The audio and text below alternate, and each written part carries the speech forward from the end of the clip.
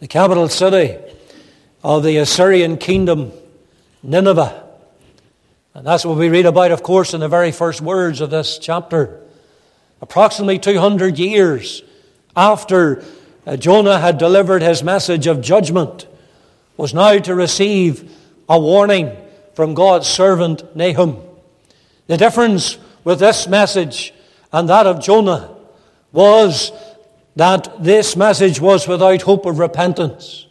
Because you notice in the words of verse 2, it leaves us in no doubt over the wrath of God, and no doubt over the vengeance of the Lord that would come against such an oppressor. And if we desire to know something of how wicked Assyria was, then we've only got to consider the words of the king back in 1 Kings chapter 18. In fact, I would exhort you to come back there. 2 Kings, chapter 18. And we see the king of Assyria and how he beseeches the people not to trust in their king, nor even in their God. Look at the words of verse 29 of 2 Kings chapter 18. And it says, "Thus saith the king, let not Hezekiah deceive you, for he shall not be able to deliver you out of his hand. Neither let Hezekiah make you trust in the Lord, saying, the Lord will surely deliver us, and this city shall not be delivered into the hand of the king of Assyria." That was the message conveyed by his servants. And you'll note, before you leave that passage, that the enemy of our souls will always seek to bring something that resembles the truth, as it was with this very king. You look at the words of verse 32. It says, "Until I come and take you away to a land like unto your own land, a land of corn and wine, a land of bread and vineyards, a land of oil, olive, and of honey, that ye may live and not die. And hearken not unto Hezekiah, when he persuadeth you, saying, the Lord will deliver us." The land of captivity is presented there as a land like your land. Men and women, it is in such blasphemy and threats that occasions Hezekiah to spread the letter out before him. That's a familiar passage with Hezekiah, how he gets the letter that he had received, a vicious, a vile letter from this king of Assyria, and he presents it before the Lord. He just spreads it out before the Lord. And you see it there in chapter 19 and words of verse 16. It says, "Lord, bow down thine ear and hear. Open, Lord, thine eyes and see. And hear the words of Sennacherib, which have sent him to reproach the living God." And men and women, if we take out even the words of Sennacherib, there we would suggest as a good prayer that we could pray. A good prayer for this land and for this people in this year 2023.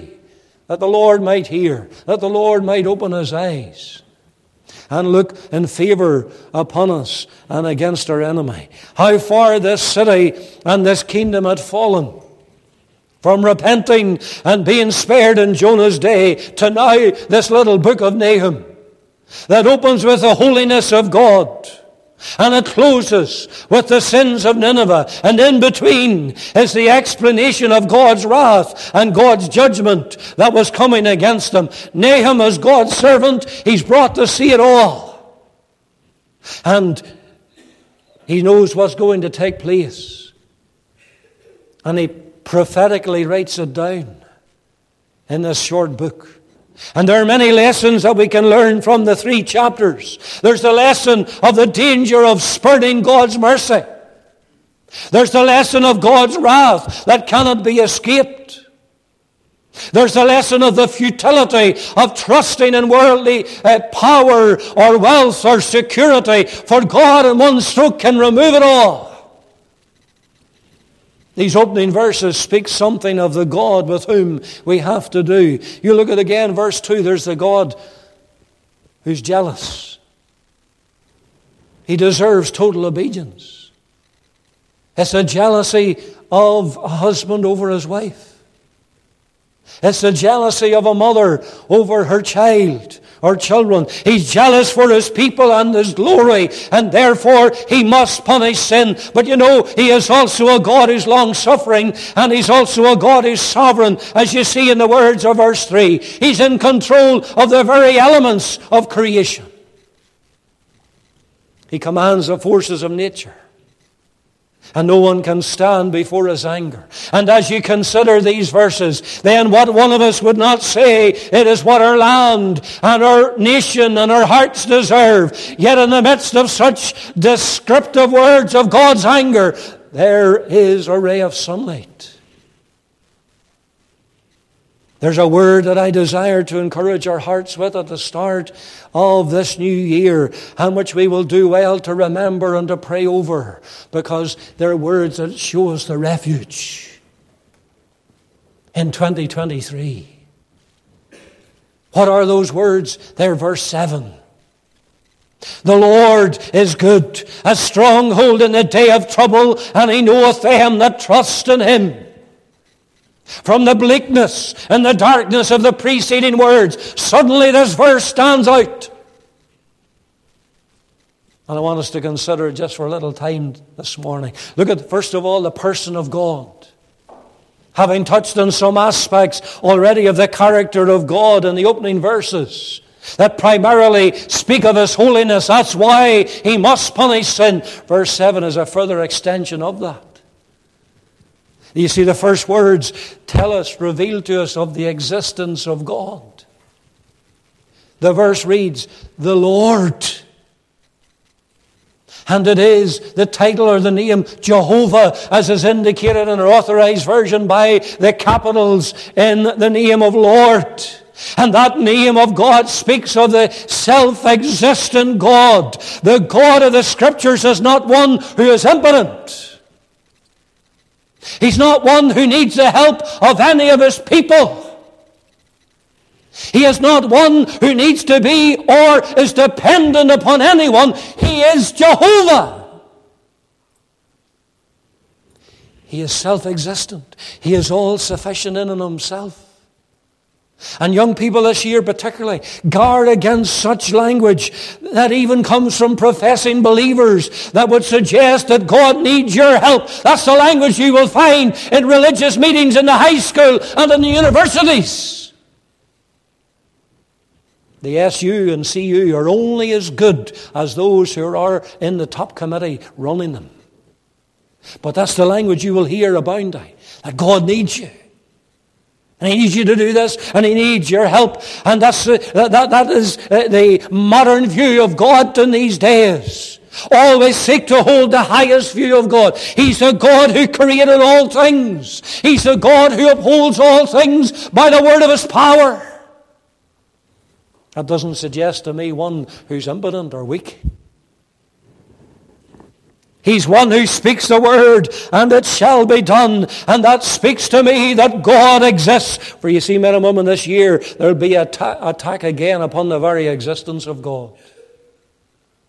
There will be those who will pour scorn and doubt upon it. There are the so-called atheists and humanists and agnostics. And the others, the skeptics. And there's a desire to blank out every suggestion that there is a God in heaven. And you see, if men can succeed in doing that don't you worry about a superior being. Don't you worry about there's a God in heaven. Just blank that out of your mind. Then man can do whatever he likes. And he can live whatever he wants. And he can bring in and desire laws for what he wants to do.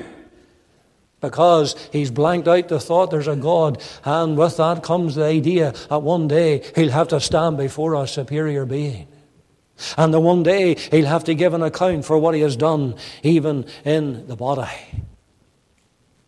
There's no thought of God. I want to remind you, Isaiah 57 says, the Lord is the high and lofty one that inhabiteth eternity, whose name is holy.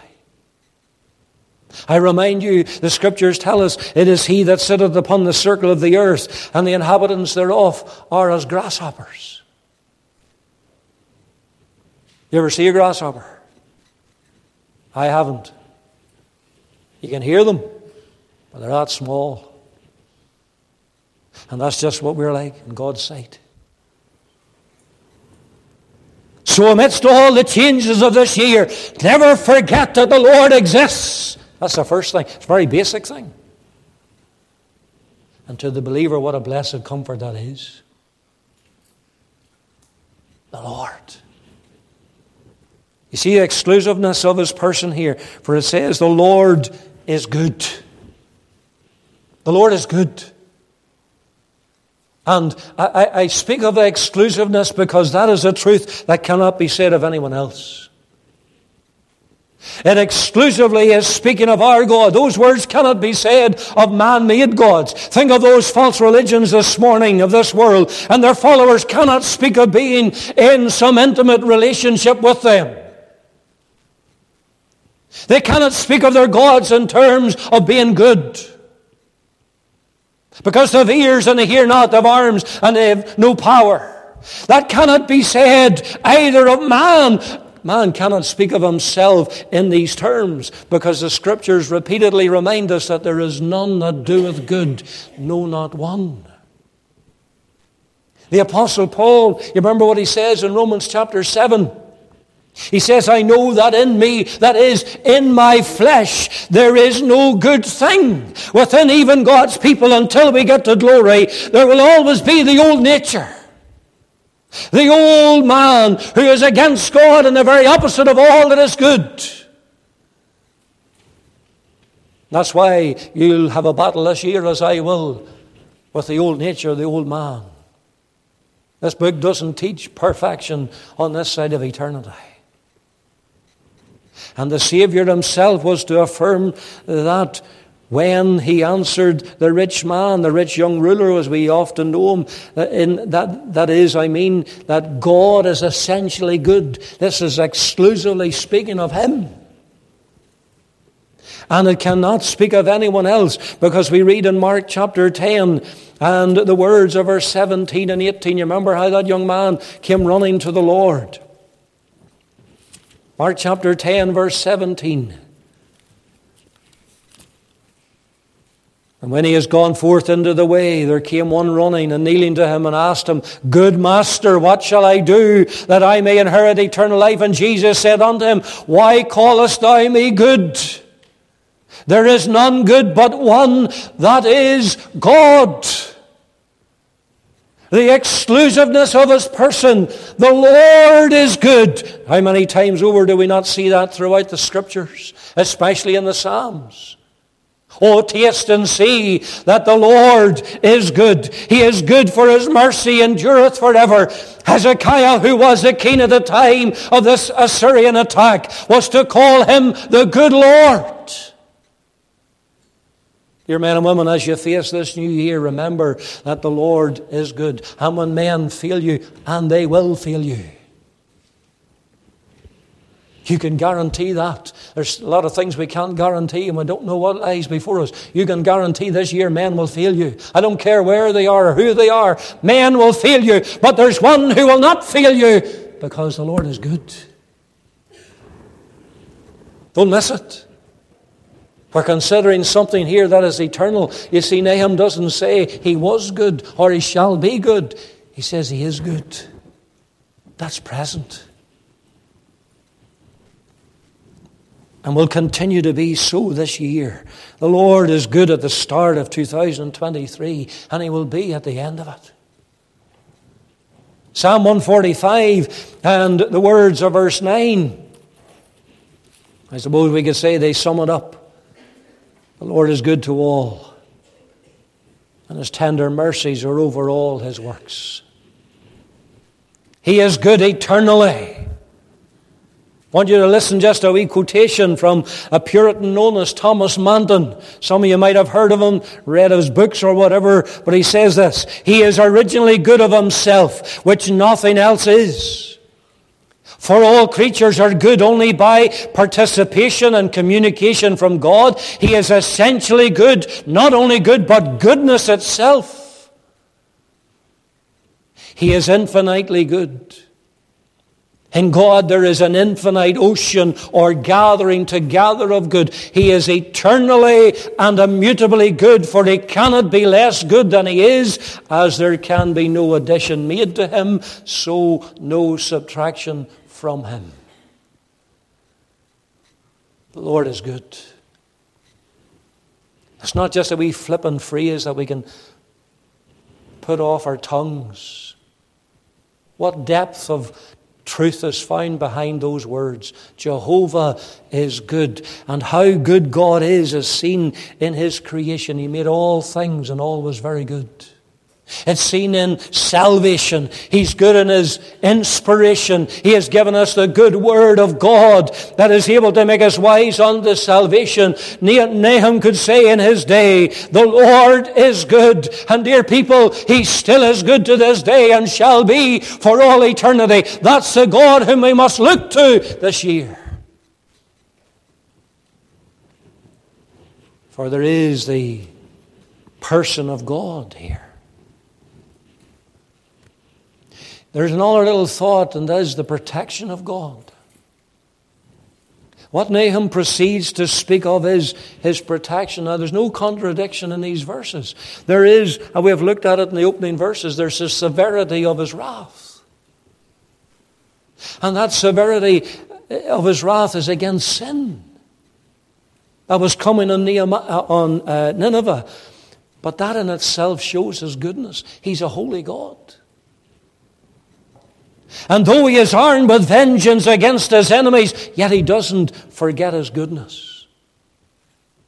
Though He is terrible to the ungodly, yet He has promised to be the guardians of His church. And these few words give us an insight into what we need for this year. You just think for a moment of the context of this protection. For if you haven't already seen it, this verse stands out amidst these verses that surround it. And that for good reason. They make up the burden of the message that God laid on the heart of Nahum, and it's a message of judgment. But yet in the midst of this such judgment, in the midst of such vengeance of a holy God against sin, Nahum is able to give this truth. The Lord is good, a stronghold in the day of trouble. In other words, whatever the circumstances, whether they be bleak, whether they be dark, as you find in this prophecy, there is the protection of God. He will succor the faithful. He is ever ready to bring help to His people, so that in the day of trouble, the faithful should not think that they are deserted by God, that God has somehow rejected them. The faithful should not think that they are rejected when God tries their patience by adversities. For He still succors them in their distress. And please note, He doesn't speak of a day of trouble, but the day of trouble. There are the days of trouble. There's a deeper prophecy in this book, and that is the believer will one day have to face the day of trouble. Spoken in other places of Jacob's trouble and tribulation, and that is ere the Lord comes back, and that is when the final Antichrist will be revealed and he will be defeated. But even in the day of trouble, the protection of Jehovah shall not fail. A great truth, for of whatever the world or Satan may be permitted to hurl at us. But understand that there is a certainty spoken about here. One thing is sure, without us knowing what lies before us this year, the believer will have to face the trials, the troubles, the tribulations. Wasn't that something that the Saviour spoke to His disciples in that upper room in John chapter 16 and verse 33?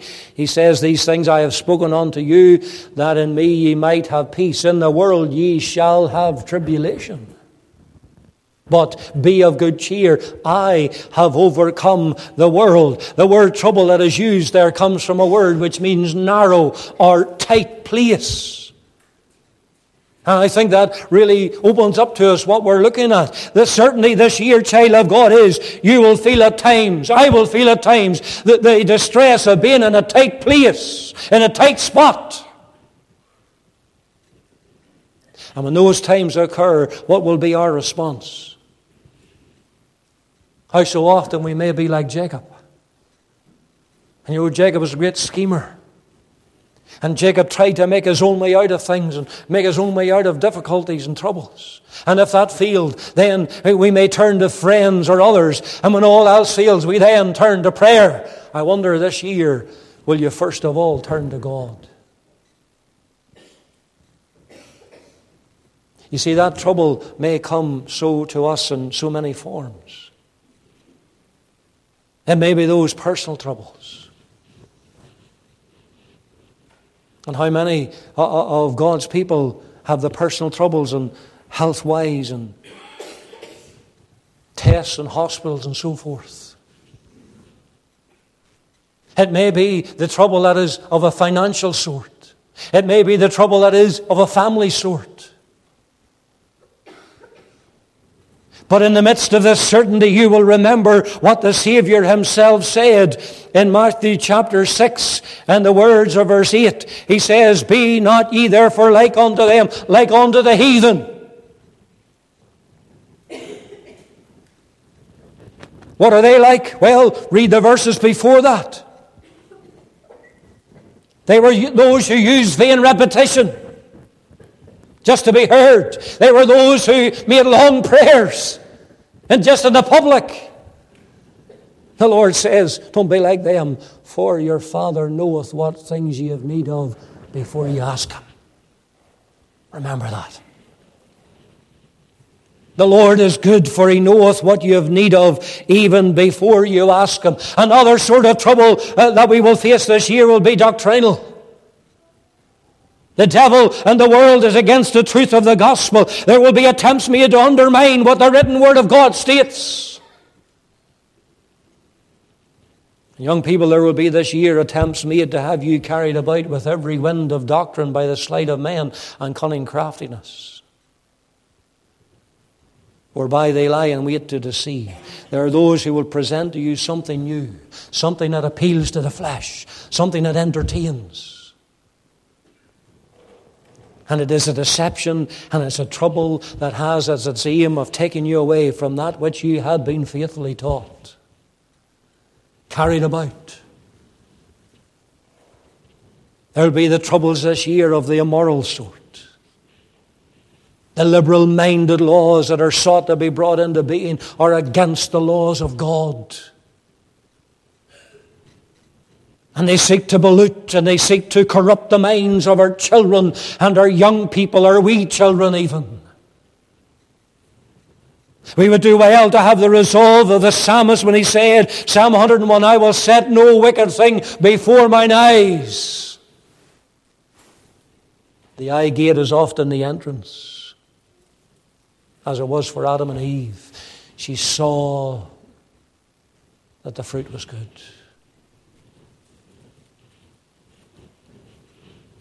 Guard against that trouble of being conditioned by what the world finds as acceptable today. But don't miss the comfort amidst such troubles. The Lord is good. A stronghold in the day of trouble. There is protection afforded. There is a refuge from those troubles that will blow against us and upon our children. When the storm is unleashed, what do? You seek a shelter. And there is a shelter that is sufficient, and it is described here in my text as a stronghold. The word stronghold gives a sense of being a fortified place, a strong place. And in the Lord we have a strong place in the day of trouble. Deuteronomy 33:27 says this, the eternal God is thy refuge, and underneath are the everlasting arms.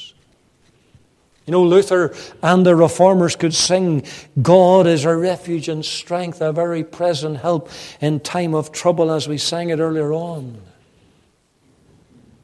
The hymn writers could pen the same truths over and over again. In hymn 579 in our book number, verse 3, how oft in the conflict, when pressed by the foe, I have fled to my refuge and breathed out my woe. How often when trials like sea billows roll, have I bidden hidden in thee, O thou rock of my soul. Hezekiah was to know it when the king of Assyria came against them. You see, God intervened in answer to his prayer. And he sent one angel to smite the Assyrian. Let me read it to you. 2 Kings chapter 19 and the words of verse 35 says this. And it came to pass that night that the angel of the Lord went out and smote in the camp of the Assyrians 185,000. 185,000. And when they arose early in the morning, behold, they were all dead corpses. Just one angel. Has God changed? Is he not able to do the same this year? The comfort is Jehovah changes not. He yet is that stronghold in the day of trouble. And what a contrast to the strongholds that the heathen depend upon. Nahum chapter 3 verse 12 describes them. It says, all thy strongholds shall be like fig trees with the first stripe figs. If they be shaken, they shall even fall into the mouth of the eater.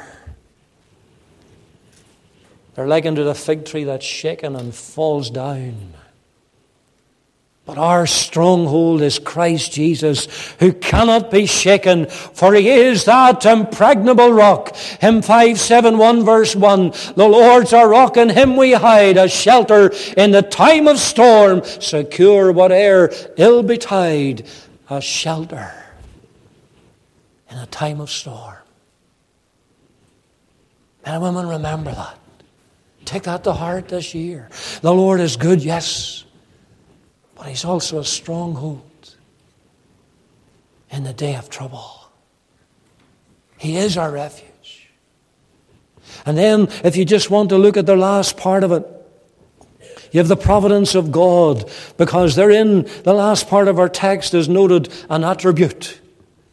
And says, and he knoweth them that trust in him. There's no limit to the knowledge of God. He knoweth them. Something that the Apostle Paul could say as well. The Lord knoweth them that are his. His knowledge is perfect. Just how much he knows us can be gleaned from the opening verses of Psalm 139. He knoweth our down sitting and our uprising. There's not a word in my tongue but, O Lord, thou knowest it altogether. Thou hast beset me behind and before. John could speak of the shepherd of our souls as one who knoweth his sheep and as calleth his sheep by name. Shepherd knows his sheep. The Lord who knows all about you, who knows the very number of the hairs in your head, is the Lord whose strength and power is able to keep you this year, whatever the trial, whatever the trouble may be. And he who knows the least things in life, the hairs on our head, the sparrow that falls to the ground, praise his name. He's the God who knows the end from the beginning of this year and everything in between. There's nothing, bar nothing, will take him by surprise. You see, I want you to understand that there is a specific people in mind in these words. It says, and he knoweth them that trust in him. It's those that are described as the righteous. The opening book of Psalms, the very start of it, Psalm 1, verse 6 says, the Lord knoweth the way of the righteous. And is that not illustrated for us even in Job? And we've been looking this morning at our motto text, and we can say the Lord is good, and he's a stronghold in the day of trouble.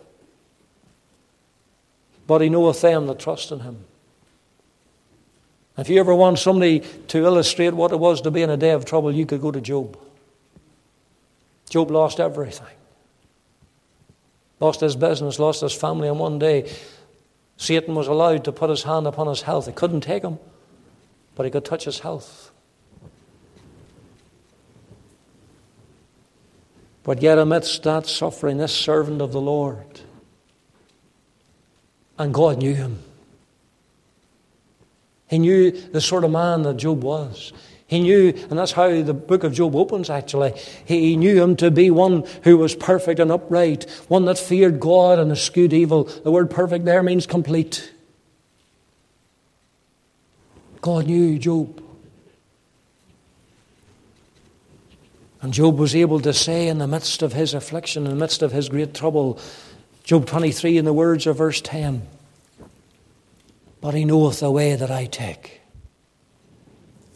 When he hath tried me, I shall come forth as gold." The Lord knew. Oh, his friends didn't know. They thought they knew.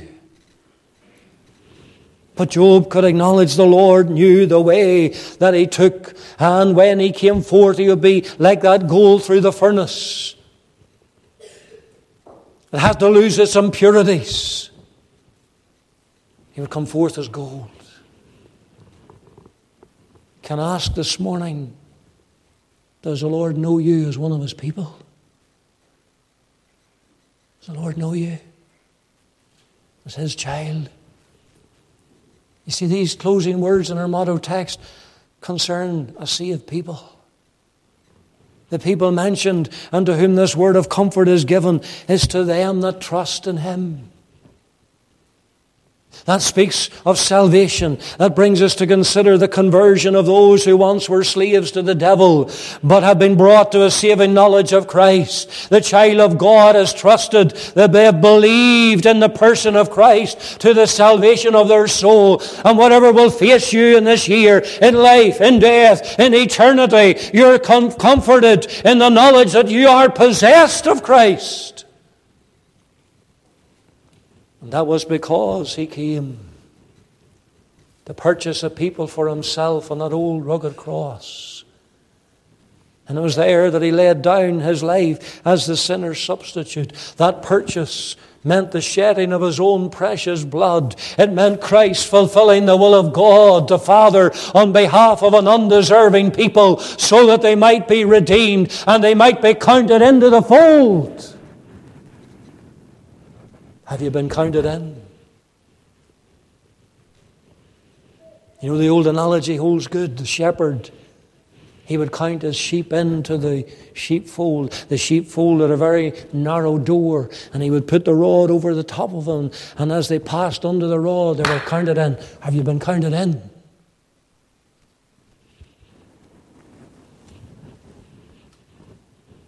If not, I wonder, will you come this morning? You see, I tell you this, I'd rather be among the people in verse 7 as among those in verse 8. The Lord is good, a stronghold in the day of trouble, and he knoweth them that trust in him. They trust in him even in the time of darkness, in the day of trouble. But the Lord knows it, and he knows them. Verse 8, but with an overrunning flood he will make an utter end of the place thereof, and darkness shall pursue his enemies. You're either in verse 7 or you're in verse 8. You're either one that's trusting in him or you're an enemy of God. I wonder where it is for you at the start of this year. Men and women, young person, there's a refuge from God's wrath that is yet to come. It'll be a wrath that'll be indescribable. It'll be God's wrath and judgment like no other. The day of Jacob's trouble. But there's a refuge. There's a safe hiding place, and it is in Christ. That's the one to whom you must flee to in repentance of your sin and in faith. I wonder, will you come this morning and start off this new year aright? Saved, secure, in Christ's fold, in the very hand of the Lord.